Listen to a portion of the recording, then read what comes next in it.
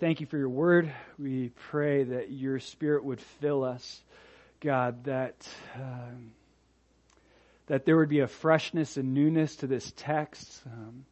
When we talk about the end of your life and the events leading up, most people in the church have heard these stories so many times, and Lord, we know that familiarity can sometimes breed contempt, and I pray that that wouldn't be the case in this setting. Lord, that you would teach us something new or even remind us of something that we need to know. And maybe it's something we know, but we just aren't doing it, God. So I pray that you would use this time in your word for your glory, that you would grow us, change us, shape us into the image of your Son, that we would see just how amazing he was and the character that he portrayed, and how we're very different, but we're called to be the same. So, Lord, we ask that you would bless this time. In your name, amen. All right, so Matthew chapter 26, we see several things happen. The last couple teachings, we talked about how Jesus instituted communion despite the disloyalty that the disciples were going to commit against him. In other words, you remember Jesus knowing all things, knowing everything that was going to happen in the end, knowing that Judas was going to betray him, knowing that the disciples were going to abandon him. In the midst of that knowledge, he established communion. He established literally relationship with the disciples. And what that tells us is that despite the fact that he knows we're going to stumble, he wants relationship with us. He desperately wants relationship with us. And he shows that as he institutes communion at the Last Supper, which was the Seder dinner celebrating Passover. Now, that night we see what we talked about last week, he brings the disciples to the Garden of Gethsemane and he asks them to pray. Watch and pray, watch and pray, watch and pray. And what do? They sleep, right? They're disengaged spiritually. We see the complacency of the disciples in the moment, probably the greatest moment, the most important moment of their lives leading up to that point where they were supposed to be spiritual. They disengaged spiritually while the Lord was engaged spiritually. He was focused on the cross. He knew what had to happen, and he was determined to pray passionately to his Father. Jesus tried to set the disciples up for success, but they were too tired. They didn't listen. And because of that, they fell into temptation. Just as he warned them, they ended up fleeing from the Lord. Now, in this text, we'll be in Matthew chapter 26, verses 57 to 75. We'll close out the chapter. What Matthew does, and many of the gospel writers, what they do is, especially in these last days, they contrast Jesus to every other man, okay? And it's easy for us to get in the mentality, because we know we're supposed to imitate Christ, that we try to relate more to Christ, which we're supposed to try to relate to him, but really what the Bible's trying to tell us is that we're like the other people.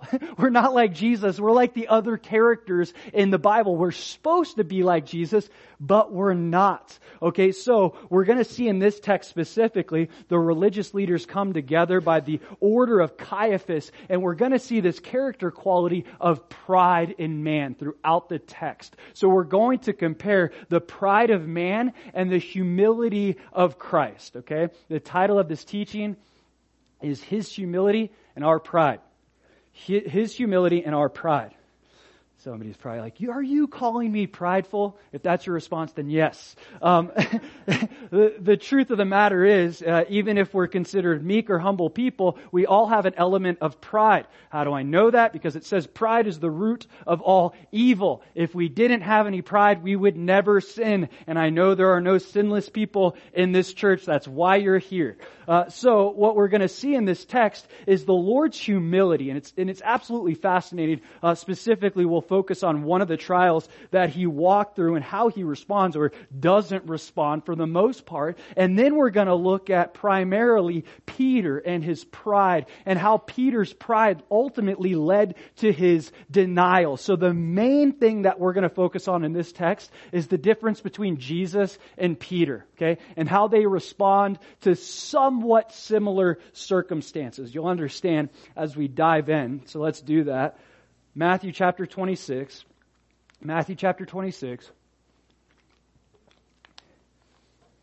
verse 57. And those who had laid hold of Jesus led him away to Caiaphas, the high priest, where the scribes and the elders were assembled. Now, we know this wasn't the first trial that Jesus walked into or was led into. This is the first one that Matthew mentions because it's a significant one. But we know from John chapter 18 that first they led him to Annas' house, who was the high priest before Caiaphas. He's often referred to as the high priest.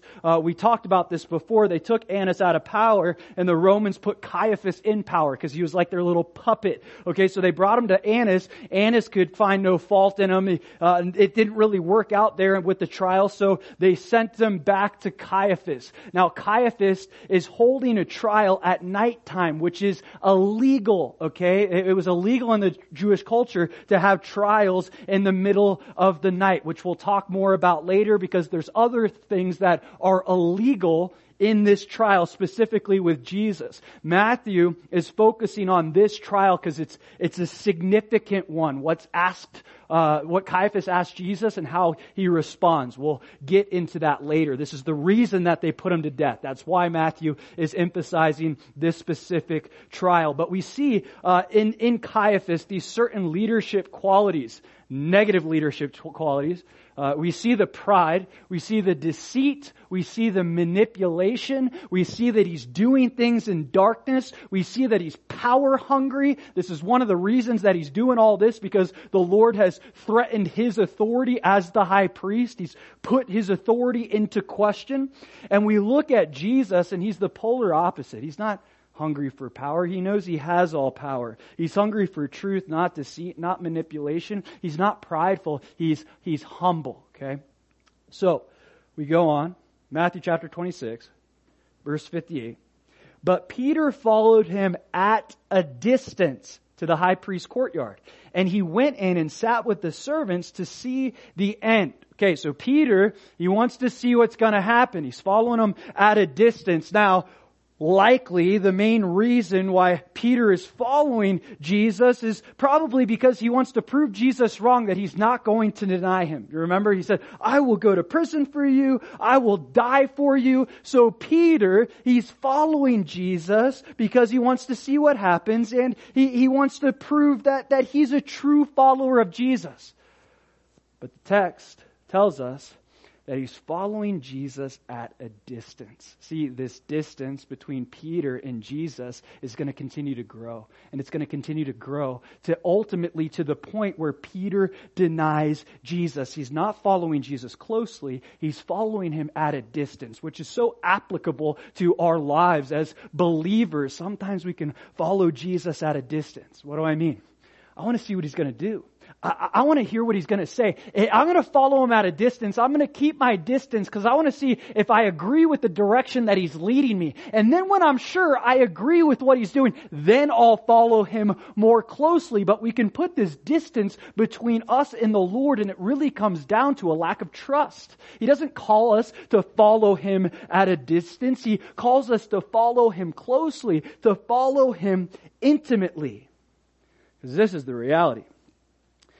If we fall into a place where we're following the Lord at a distance, that distance is going to grow and grow and grow and grow till we get to a point where we realize, I'm not even following Jesus anymore. I'm not even following him anymore. In fact, I'm denying him on some level, which we'll get into shortly. The point is, the Lord has not called us to follow him at a distance.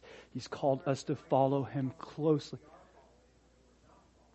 I'd love to talk to you after service. If you want to bring up some questions, I'd love to help and kind of figure out some of that. So the point is, this distance, it continues to increase, and it comes with actually a lack of trust. But the Lord calls us to follow him closely, to follow him intimately. In fact, it says in Hebrews chapter 11, verse 6, that he's a rewarder of those who diligently seek him. That diligence looks like close proximity. At this point in Peter's walk, he already ran, and now he's trying to follow closely. He's trying to make up for fleeing. But he hasn't been diligently seeking. Had he been diligently seeking, He would have listened to the things that God had already asked him to do, like watch and pray. Goes on, Matthew chapter 26, verse 59. Now the chief priests, the elders, and all the council sought false testimony against Jesus to put him to death, but found none. Even though many false witnesses came forward, they found none. But at last 2 false witnesses came forward and said, This fellow said, I am able to destroy the temple of God and to build it in 3 days.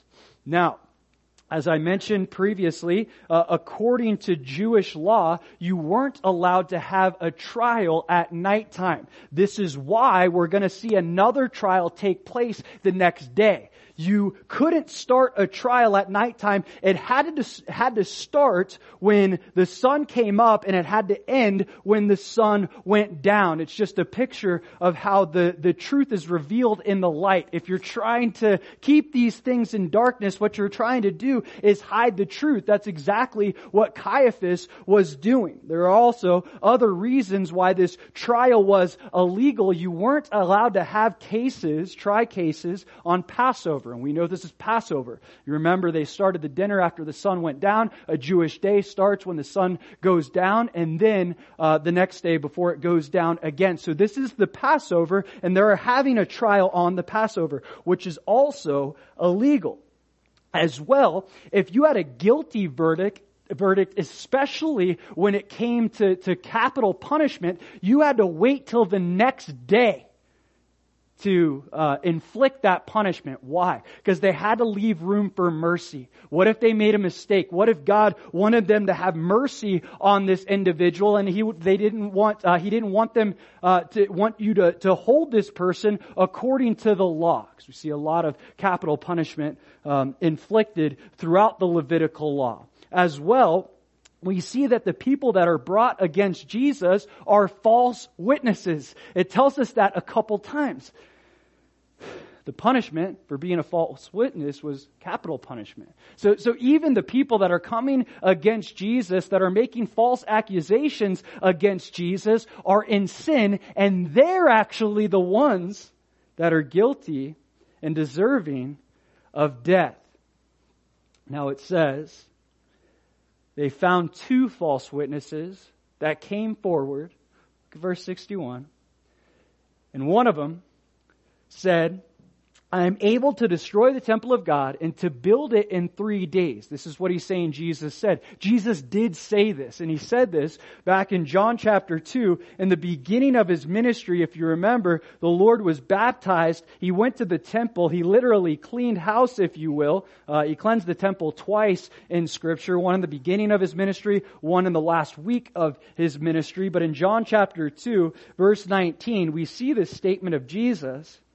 Jesus answered and said to them, destroy this temple, and in 3 days I will raise it up. Then the Jews said, it has taken 46 years to build this temple, and will you raise it up in 3 days? But he was speaking of the temple of his body. He was talking about his body. And that was clear to John. I don't know how clear it was to everyone else that was in the room at that time period, but the point is, even the false accusation that was brought against Jesus was through the form of a false interpretation. It was a false interpretation. Jesus wasn't saying, I'm going to destroy the temple. He did say in Matthew 24 that the temple will be destroyed, but he didn't say he was going to do it. We see through history it was actually the Romans that destroyed the temple. Regardless, this is not enough to build the case against Jesus. Okay, this isn't enough. So Caiaphas is going to take it to the next level. Look what happens, verse 62.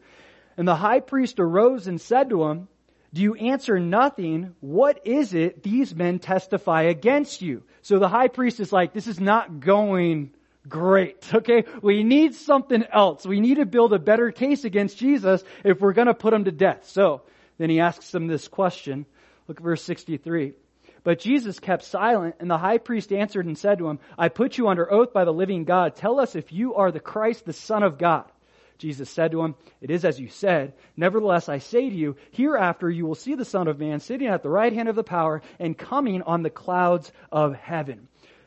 So this whole trial is going on, and then in the beginning, Jesus is saying nothing. It says he kept silent. He's not trying to prove the truth because he is the truth. He stands firm in the truth. He doesn't have to prove them wrong and himself right. He knows he's right. He's confident in the truth. But there's this character quality of Jesus, this humility, which is leading to his silence.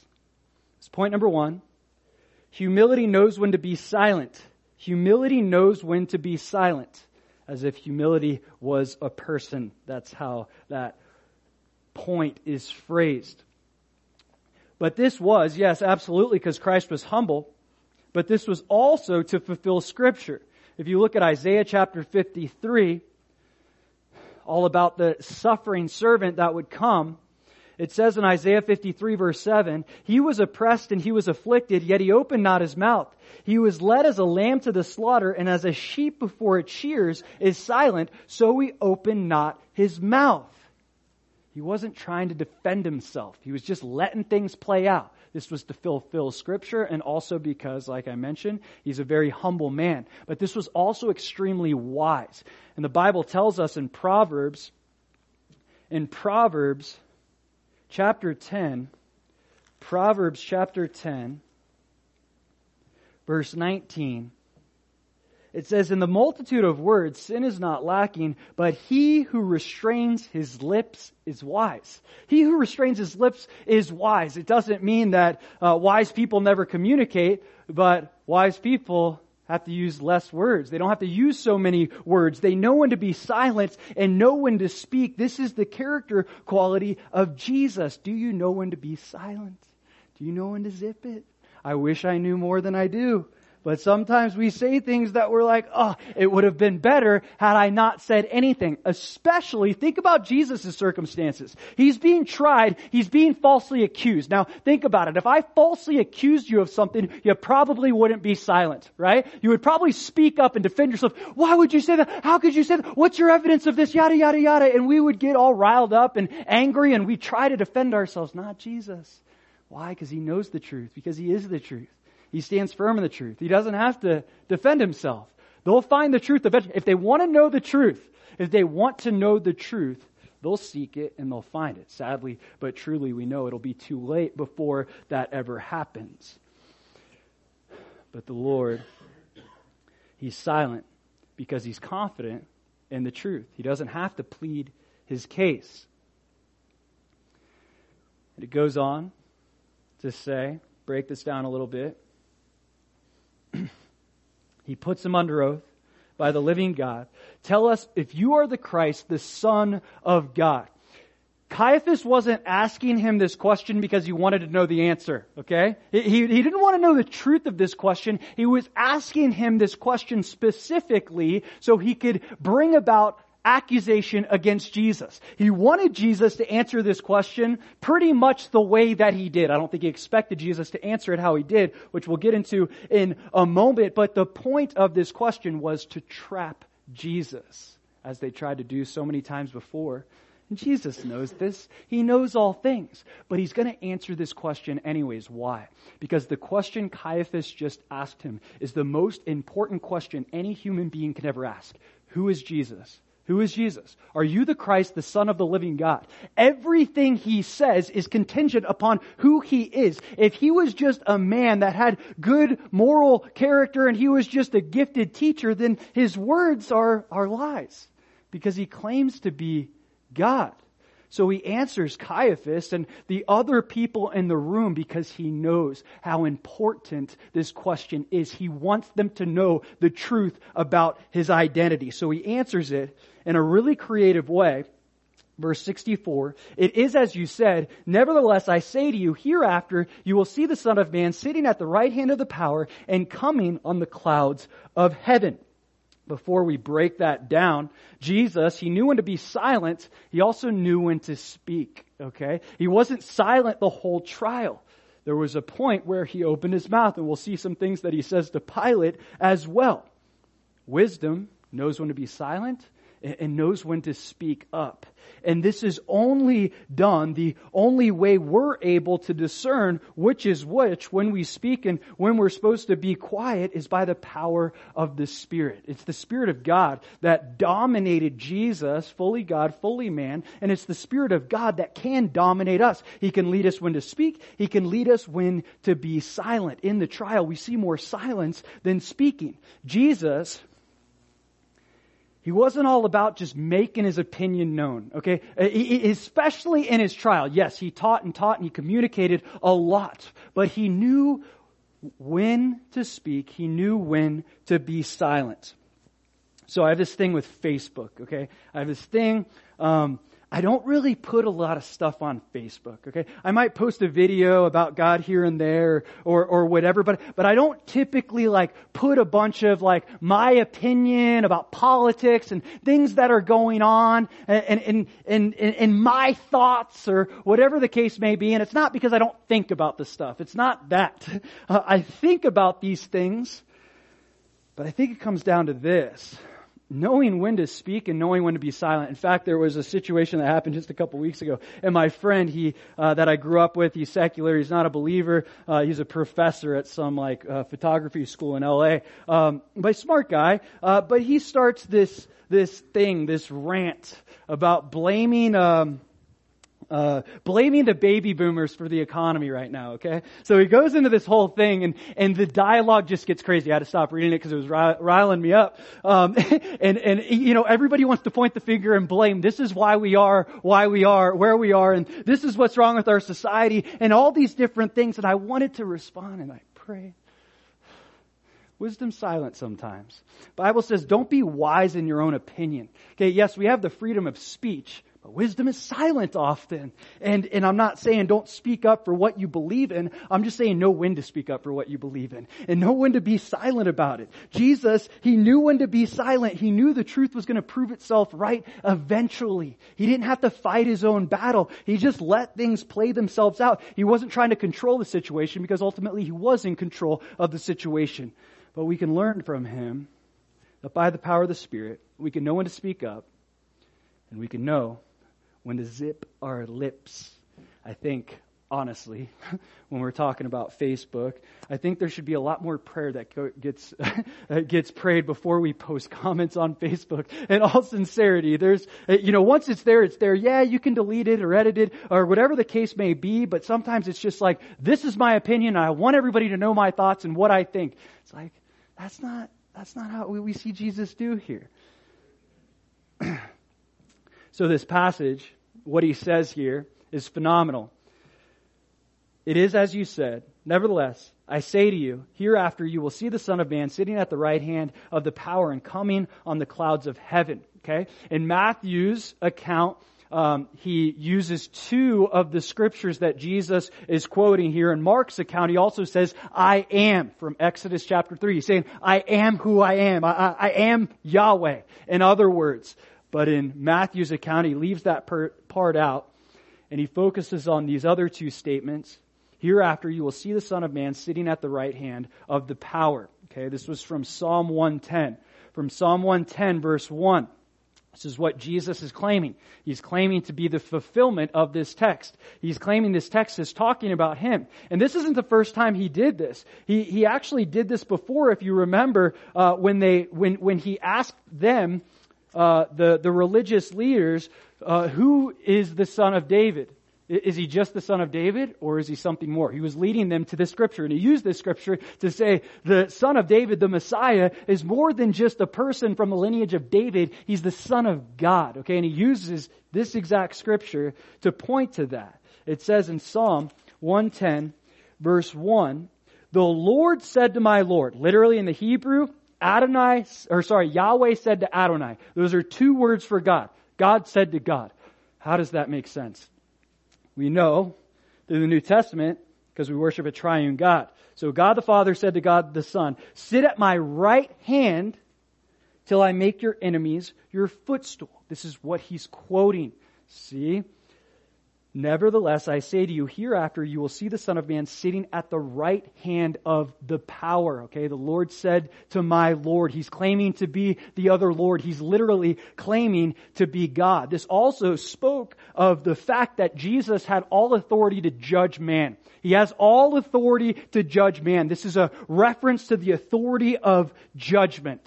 Sitting at the right hand, also a position of prominence.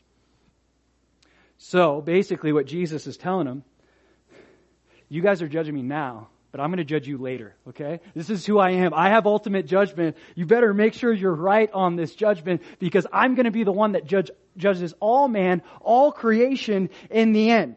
Then he also uses a verse, a part of one, from Daniel chapter 7. Look what he says here.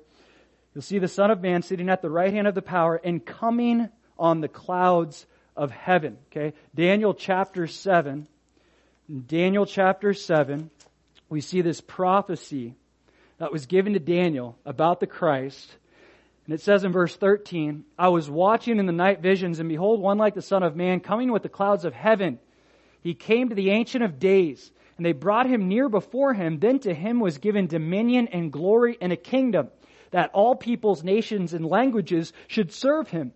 His dominion is an everlasting dominion which shall not pass away, and his kingdom the one which shall not be destroyed. Jesus is claiming to be the fulfillment of this, okay? God has given me all authority, not just to judge. I'm going to rule and reign over the entire earth, including you, okay? So he's making the claim that he is the one that Daniel spoke of that's going to be coming in the clouds of heaven. He's claiming to be God. If anyone tells you that Jesus never claimed to be God, Jesus claimed to be God so many times, and ultimately, Jesus claiming to be God was why he was killed. Look at verse 65.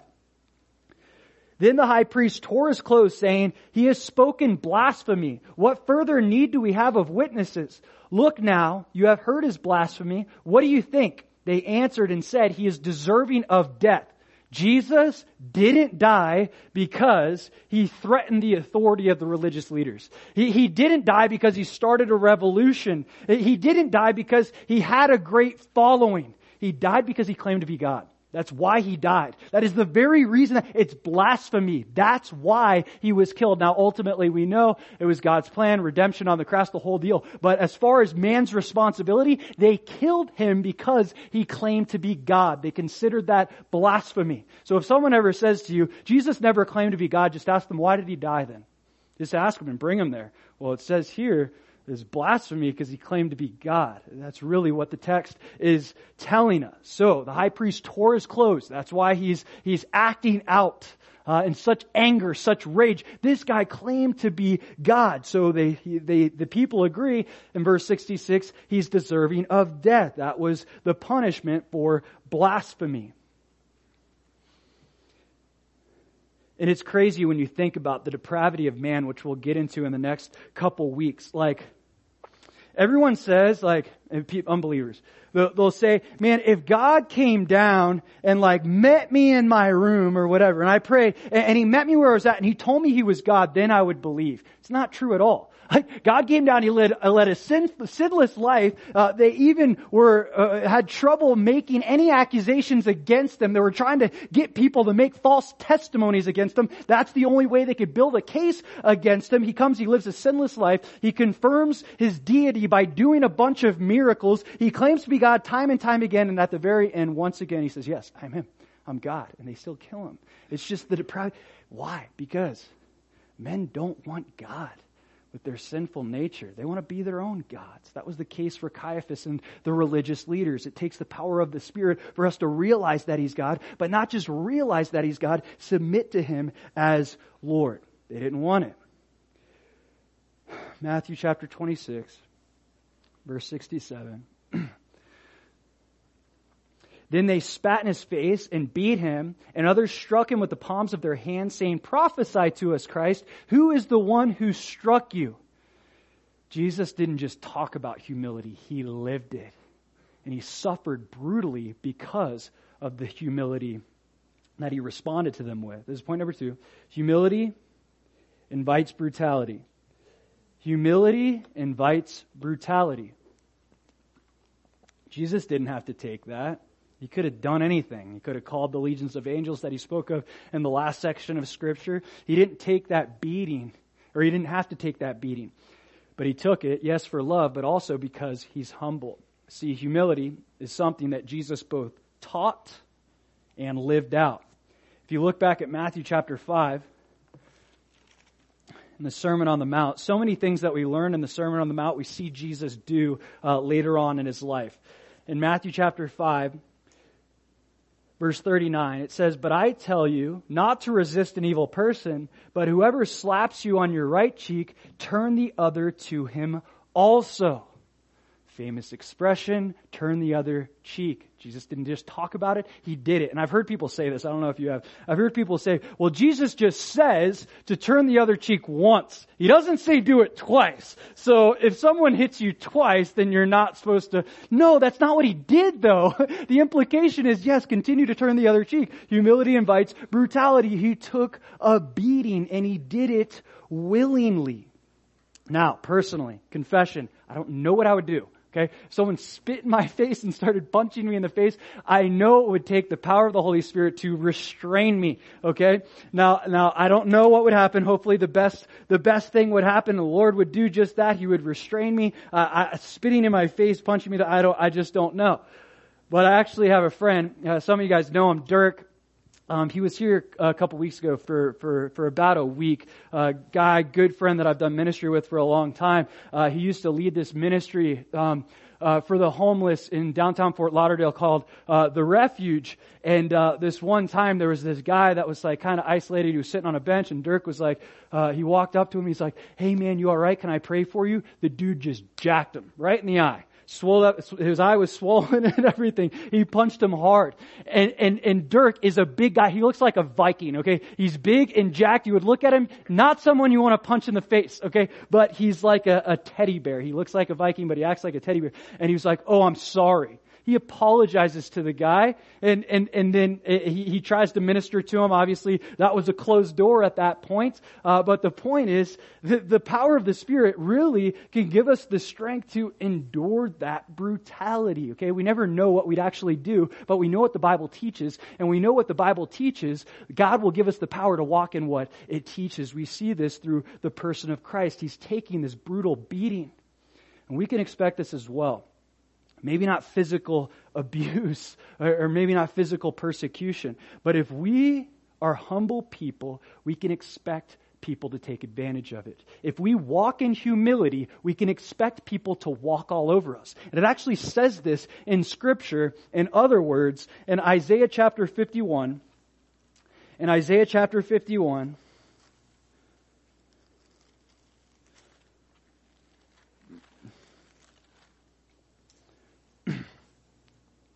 verse 23, it says, "But I will put it into the hand of those who afflict you, who have said to you, 'Lie down, that we may walk over you.' And you have laid your body like the ground, as the street for those who walk over." Okay? In context, this was referring to the Babylonians that would come and literally walk all over Israel, trample them. And God, really, He raised up the Babylonians and for one reason, to humble the Israelites. We can expect this as God's people. He will often raise people up to humble us. He will use people to walk all over us, which is a sad thing, but it's true because we see it in the life of Christ. We also see it in other scriptures. If we're not walking in humility, we can expect God to raise someone up to walk all over us, okay? There's a chance that we can avoid it if we choose humility, which we'll get into later, but Jesus, they absolutely walked all over Him. They saw His humility as weakness, and that's what the world will do. The world is ridden with pride because man, in our sinful nature, we're ridden with pride. And it's, I'll do whatever I need to do, dog eat dog, make it to the top. It's about power, prestige, and prominence and all these different things. It's all rooted in pride. Why? Because the God of this world, He's full of pride. And it's the complete opposite of what we see with Jesus Christ. He takes the beating. He takes it willingly. He embraces it. We can expect people to take advantage of us. As sad as that is, it's true. And you see it all the time in the church. People will take advantage because they see humility as weakness. but his humility was actually strength. What the world sees as weakness, the Lord sees as strength. Goes on, Matthew chapter 26, verse 69. Now Peter sat outside in the courtyard, and a servant girl came to him, saying, "You also were with Jesus of Galilee." But he denied it before them all, saying, "I do not know what you are saying." So now we see Peter in his denial. He denies Jesus to a little girl, okay? And when you look back, it was ultimately Peter's pride that led to his denial. Remember, Jesus confronted him. Satan's asking to sift you like wheat. In other words, you're prideful, Peter, and you need to humble yourself or you're going to get wrecked. Okay, just humble yourself. He wouldn't listen. "No, Lord, I'm going to die for you. I'm going to go to prison for you." Jesus is like, "All right, well, there it goes. You won't respond in humility, so I'm going to give you over to your pride." And this pride was the beginning stages that led to his denial. This is point number 3. Pride leads to denial. Pride leads to denial. The very thing that Peter said he would never do, he did. Why? Because his confidence was misplaced. His confidence was in his ability to endure through not denying Jesus Christ.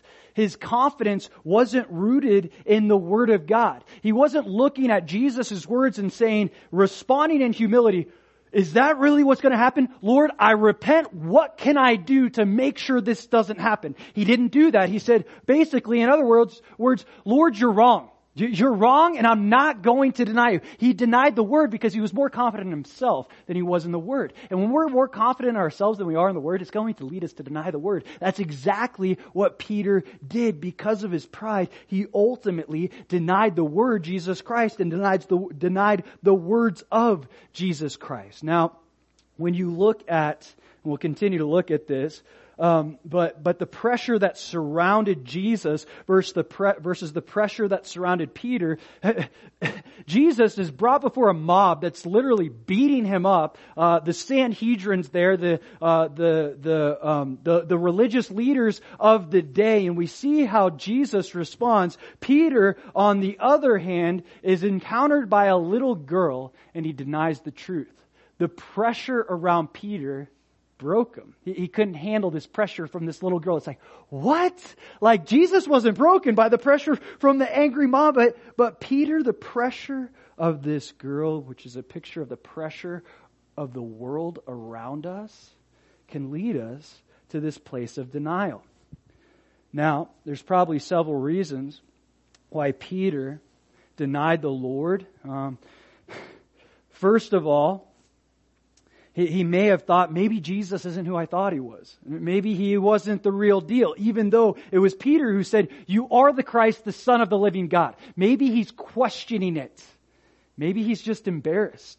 It's like, you're the guy that's following the guy that's getting beat up. What's that say about you? Maybe he's just embarrassed because he didn't think something like this would happen to him. But there's likely doubt in Peter's mind in this moment. He's unsure right now. Is Jesus really who he said he was? And his pride, once again, led to that doubt, which led to that denial. See, it was the pressure around him that played a part in it. And the world will often put pressure around us to lead us to deny the truth, to deny God's Word. There's so many different forms of pressure, but so many people, it runs rampant more and more today. They'll say science proves that God doesn't exist. That's totally the opposite of the facts. Science proves this and science proves that, and God's Word isn't true. There's so many contradictions. Evolution is the way. God did not create man. He did not create this world, and the world around us will put so much pressure on us to lead us to this place of embarrassment. Oh, really? You believe that? Like, you're a Christian? And this embarrassment, it leads to this place of doubt. Like, wait, maybe, I don't know. Like, maybe I don't believe that, or maybe I don't believe this. They're making me question what I believe. And these little bits of pressure, maybe it's from a little girl, maybe it's from a friend, can lead us to this place of denial. But see, if Peter, from the get-go, would have responded in humility, when Jesus says, this is what Satan's asking to sift you like wheat, Peter. That was like his last chance to humble himself, and he didn't choose to humble himself. If he would have responded to the Lord and said, as I mentioned, what can I do to make sure this doesn't happen, God? Teach me what to do. I want to repent of it. If that's what you're saying is going to happen, I trust your word. I'm confident in your word, but how can I avoid this? If he would have been prayed up in the garden instead of sleeping, if he would have been listening to the things that the Lord told him to listen to and told him to do, we might be reading a different story. Now we can look at Peter in this denial and look down on him like, really, Peter? Like you were a follower of Jesus Christ, a disciple, and you denied Jesus? I never denied Jesus. Be careful. Be careful. And you know, in Peter's circumstance, we don't know actually what we would do. We could only hope for the best. But the truth is, we deny the Lord on a small level, probably more often than we'd like to admit. What do I mean? If you bear the name Christian, what does that mean? Little Christ, right? It means little Christ. It means you're a little Jesus. That's what you're supposed to be. That's what Christian actually means. And to bear His name is to bear His character. Okay? In Exodus chapter 34, when the Lord reveals His name to Moses, He reveals His character. The Lord God, merciful and gracious, long-suffering and abounding, and goodness and truth, keeping mercy for thousands. Why? Because His name is His character, okay? And that's why God gives us so many different names to reveal different character qualities about Him. So when we bear the name Christian and we don't bear His character, we're denying His name. We're denying His name. We're bearing a name that doesn't line up with who He is. So ultimately, we are denying His name. Now, this isn't just with words. This is more often in action. Yes, Peter might have denied the Lord's name in word, but we can deny the Lord's name in action. Maybe you got a cross necklace, which isn't bad. But maybe your coworkers know you bear the name Christian. But are you bearing the character of a Christian? Are you bearing the character of Christ? Is there anything that comes up in your life that the world would look at and say, I don't know if he's a follower. I don't know if she's a follower of Jesus Christ. Yeah, they call themselves a Christian, but I'm not sure about that. If anyone has room for question in our lives, then in that specific circumstance, we're denying His name on some level, in some form or nature. So before we get on Peter about his denial, I think there's a lot of room for compassion. I think we can relate to Peter more often than we realize. So he goes on, Matthew chapter 26, verse 71. And when he had gone out to the gateway, another girl saw him and said to those who were there, this fellow also was with Jesus of Nazareth. But again he denied with an oath, I do not know the man. So another girl, another denial. But this time Peter adds an oath. He's like, I got to add something to my words so that they'll believe me.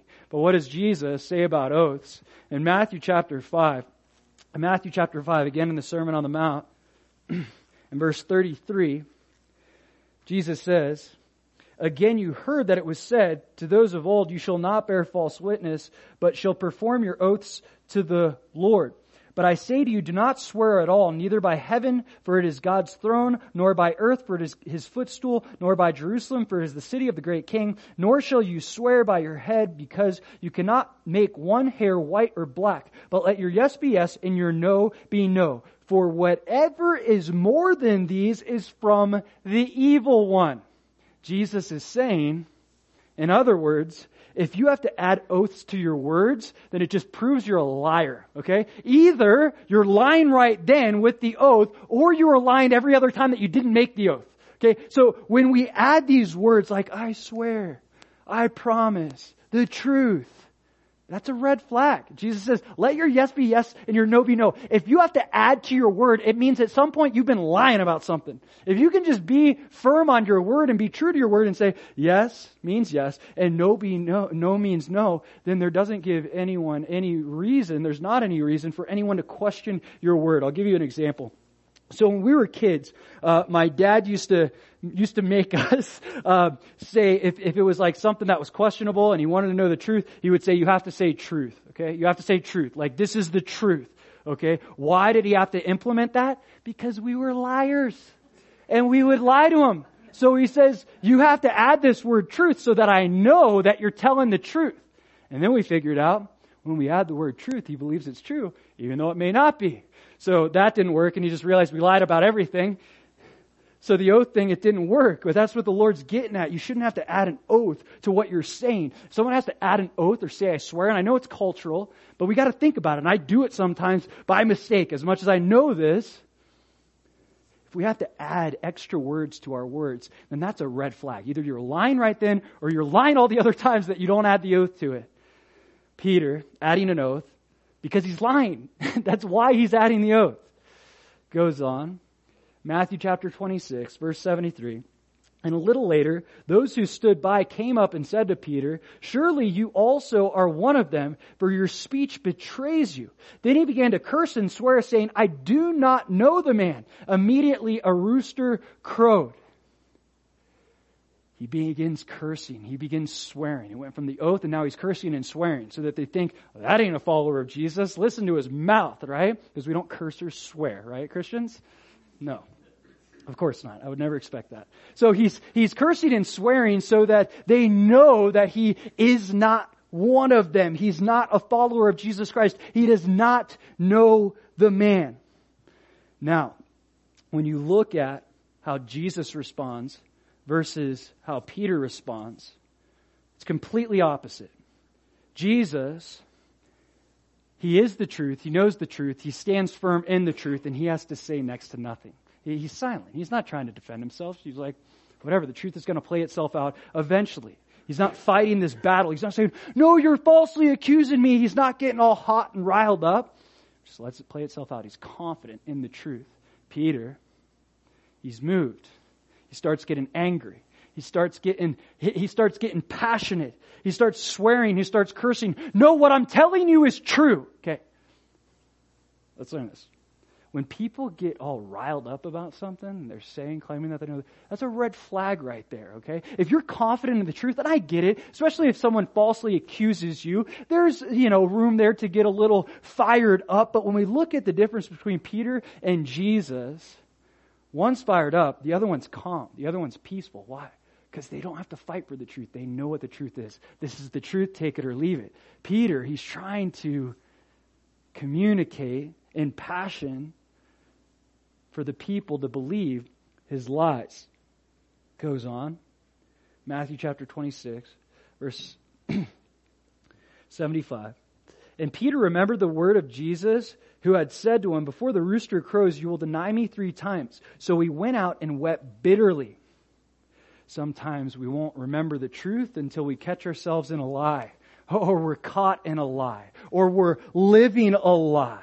Sadly but truly, sometimes it takes us crossing the boundary for us to realize, oh my gosh, I'm not living according to the word. Now that doesn't have to happen, but it happened for Peter. He lied, the rooster crowed, then he remembered the word. But this is also encouraging. No matter where we find ourselves in our walk, maybe if we go through a season where we're not living right, we backslide, we fall into something we know we shouldn't, we can be confident that the word is going to meet us in our lie. He's going to meet us in our lie. The truth is eventually going to meet us in our lie, and he loves us enough to correct us. He reminded Peter of his word. So the rooster crows, and then look what happens. It says he went out and wept bitterly. Immediate regret. This is the 4th and final point. Pride leads to regret. Pride leads to regret.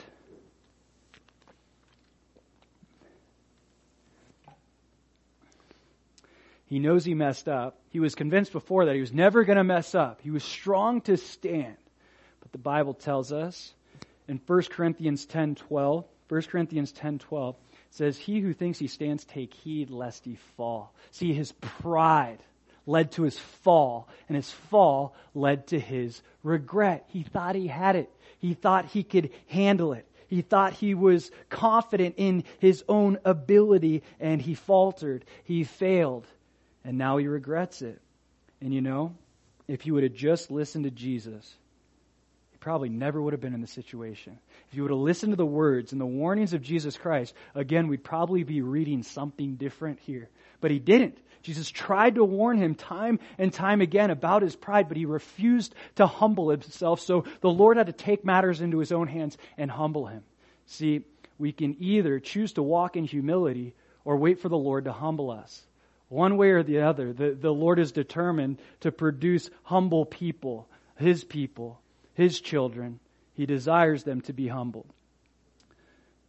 So we see the humility of Christ, leading by example. He doesn't try to plead his case. He doesn't try to battle against the false accusations. He's silent until he knows he has to speak. He speaks one word of clarity that's so powerful. And the high priest and the others there accuse him of blasphemy, which wasn't true because he actually was God. And we see the pride in the religious leaders, specifically Caiaphas, the manipulation, the deceit, the doing things in darkness, the hunger for power, just ridden with pride. And then lastly, we see the pride of Peter. I'll never do this thing. I'm going to stand strong for you. And then he fell. He fell into the very thing that the Lord warned him about. See, the Lord was determined to have Peter become a leader in the church, but he wasn't going to allow him to be a prideful leader. He was determined to make him a humble leader, which is true for each and every one of his children. He's determined, as I mentioned, for us to express humility. Why? Because he is humble. We bear his name Christian. It means we're supposed to bear his character. Humility is a tough one, but it's something that the Lord is determined to produce in us. We'll finish right here, Matthew chapter 23. Just a few pages back. Verse 12. And whoever exalts himself will be humbled, and he who humbles himself will be exalted. Specifically, this text is directed towards the Pharisees. He's talking to the disciples about the Pharisees. Whoever humbles himself will be exalted, and whoever exalts himself will be humbled. This was the opposite character quality of the religious leaders. They were full of pride, and Jesus says, that's not how my people are going to be. They are going to be humble people, and if they're not, I'm going to make sure they are. And that's really what he's saying. He will humble those who exalt themselves, those who get caught up with pride. So we have, once again, a choice. We can choose to imitate Jesus and walk in humility or wait for him to humble us. Peter didn't choose to walk in humility. That's why the Lord humbled him. But he humbled him because he loved him. He humbled him because he wanted to use them in ministry. He humbled them because he wanted to show them that pride isn't going to cut it. Pride isn't going to work. Pride is the way of the world, but it's not the way of the Word. So we can choose, as Peter had the choice, to walk in humility or wait for him to humble us. I've prayed that God would humble me one time in my life. I'll never do it again. I prayed God would humble me, and seriously, I can't even share what happened. He humbled me, like ridiculously. From that point forward, my prayer has always been, give me opportunities to walk in humility, okay? Help me. Give me the strength and the opportunities to choose humility. Now, if you're bold enough to ask God to humble you, praise God. But I assure you, if you're trying to learn humility, which we all should be, ask for opportunities to choose to be humble and filter those opportunities through what you see in the person of Jesus Christ, how he responded. If we imitate him in humility, we're on the right track. Let's pray. Lord, we thank you for your word. We thank you, God, that you are the perfect example and you show us exactly what to do, the exact way to respond to situations. And you also show us what not to do. Lord, I pray that anyone and everyone here, if there's pride in their lives on any level, Lord, that you would reveal it and show them what humility looks like. God, we want to be humble people because we want to be like you, and you've called us to be like you. But we know we can't do that in our own strength. Lord, we need the power of your Spirit to choose to walk humbly before you. God. So help us do that. Give us the strength to do that. We want to be dependent on you, not confident in ourselves. In your name, amen.